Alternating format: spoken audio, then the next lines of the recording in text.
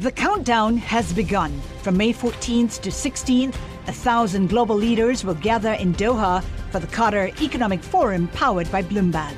Join heads of state, influential ministers, and leading CEOs to make new connections, gain unique insights, and uncover valuable opportunities in one of the world's most rapidly rising regions. Request your invite for this exclusive event at QatarEconomicForum.com.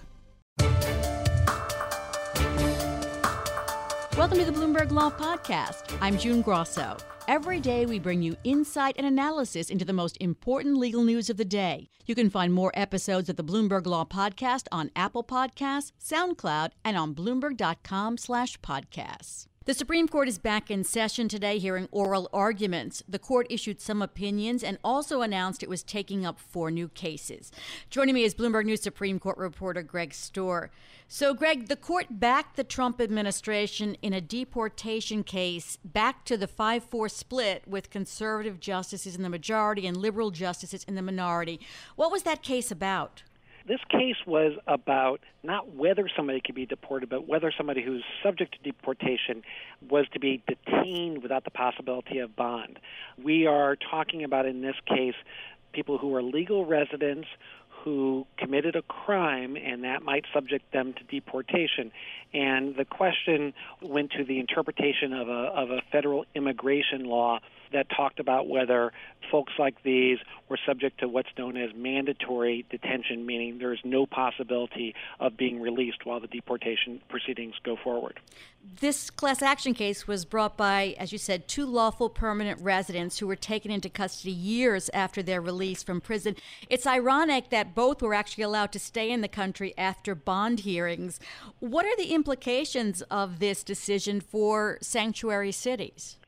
It could be especially important for sanctuary cities. The core issue in the case was whether if somebody completes their criminal sentence and then they're released and they are not picked up by federal authorities right away, whether they were still subject to mandatory detention as described under this federal immigration law. And the issue in sanctuary cities is that the officials don't always cooperate with federal officials and tell them, hey, we're about to release somebody who might be deportable. And so in cases like the ones you described, somebody might be released, may even be living in the community for a number of years, and then is later picked up by federal immigration authorities. And those people were arguing we should have a right to at least be let go while our deportation case goes forward. But the Supreme Court today said, no, you're not. Now, Justice Stephen Breyer delivered the dissent from the bench, which is rarely done. What message was he trying to send, and what was his dissent about?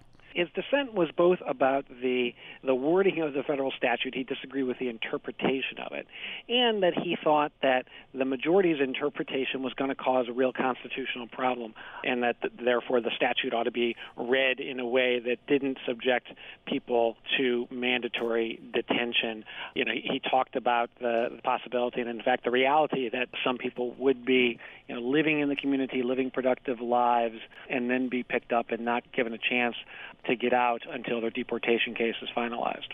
And saying it from the bench, does that send a message? It does. I mean, that's something justices do a few times a year.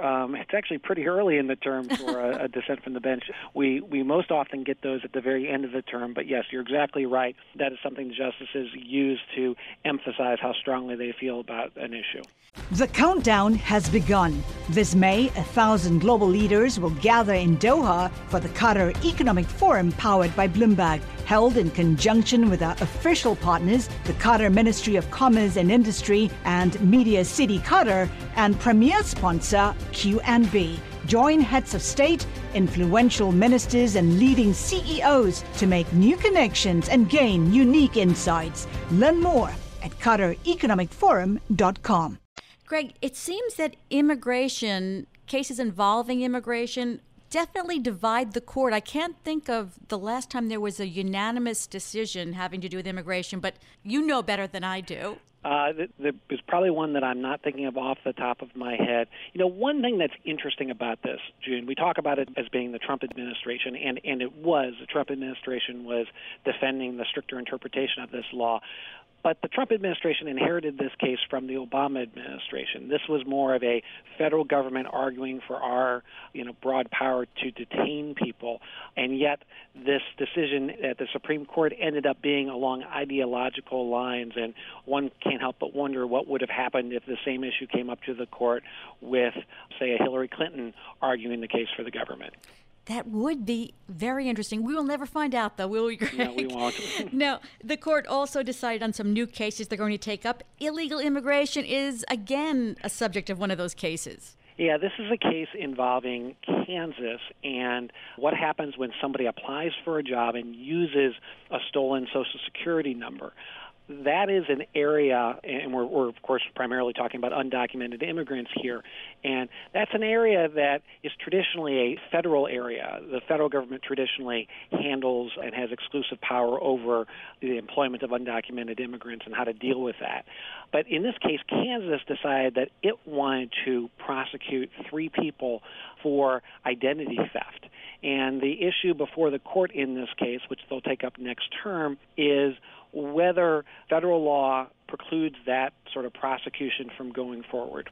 This seems like it might be one of those divisive cases. Does this indicate that the court is becoming more willing to take on controversial cases? I don't think I would say that, just because although this was a case that they didn't absolutely have to take, in general, there are a lot of cases the court is not taking. They are sidestepping. One factor that weighed in here was that the Trump administration urged the Supreme Court to take up the case. And while the court doesn't take up every single case that the federal government urges them to take up, usually when the government does urge that, the court agrees to hear it.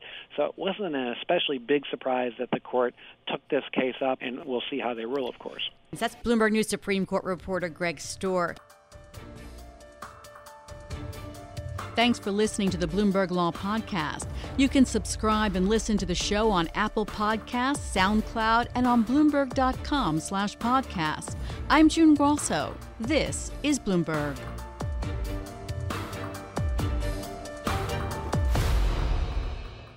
The countdown has begun. This May, 1,000 global leaders will gather in Doha for the Qatar Economic Forum powered by Bloomberg, held in conjunction with our official partners, the Qatar Ministry of Commerce and Industry and Media City Qatar, and premier sponsor QNB. Join heads of state, influential ministers, and leading CEOs to make new connections and gain unique insights. Learn more at QatarEconomicForum.com.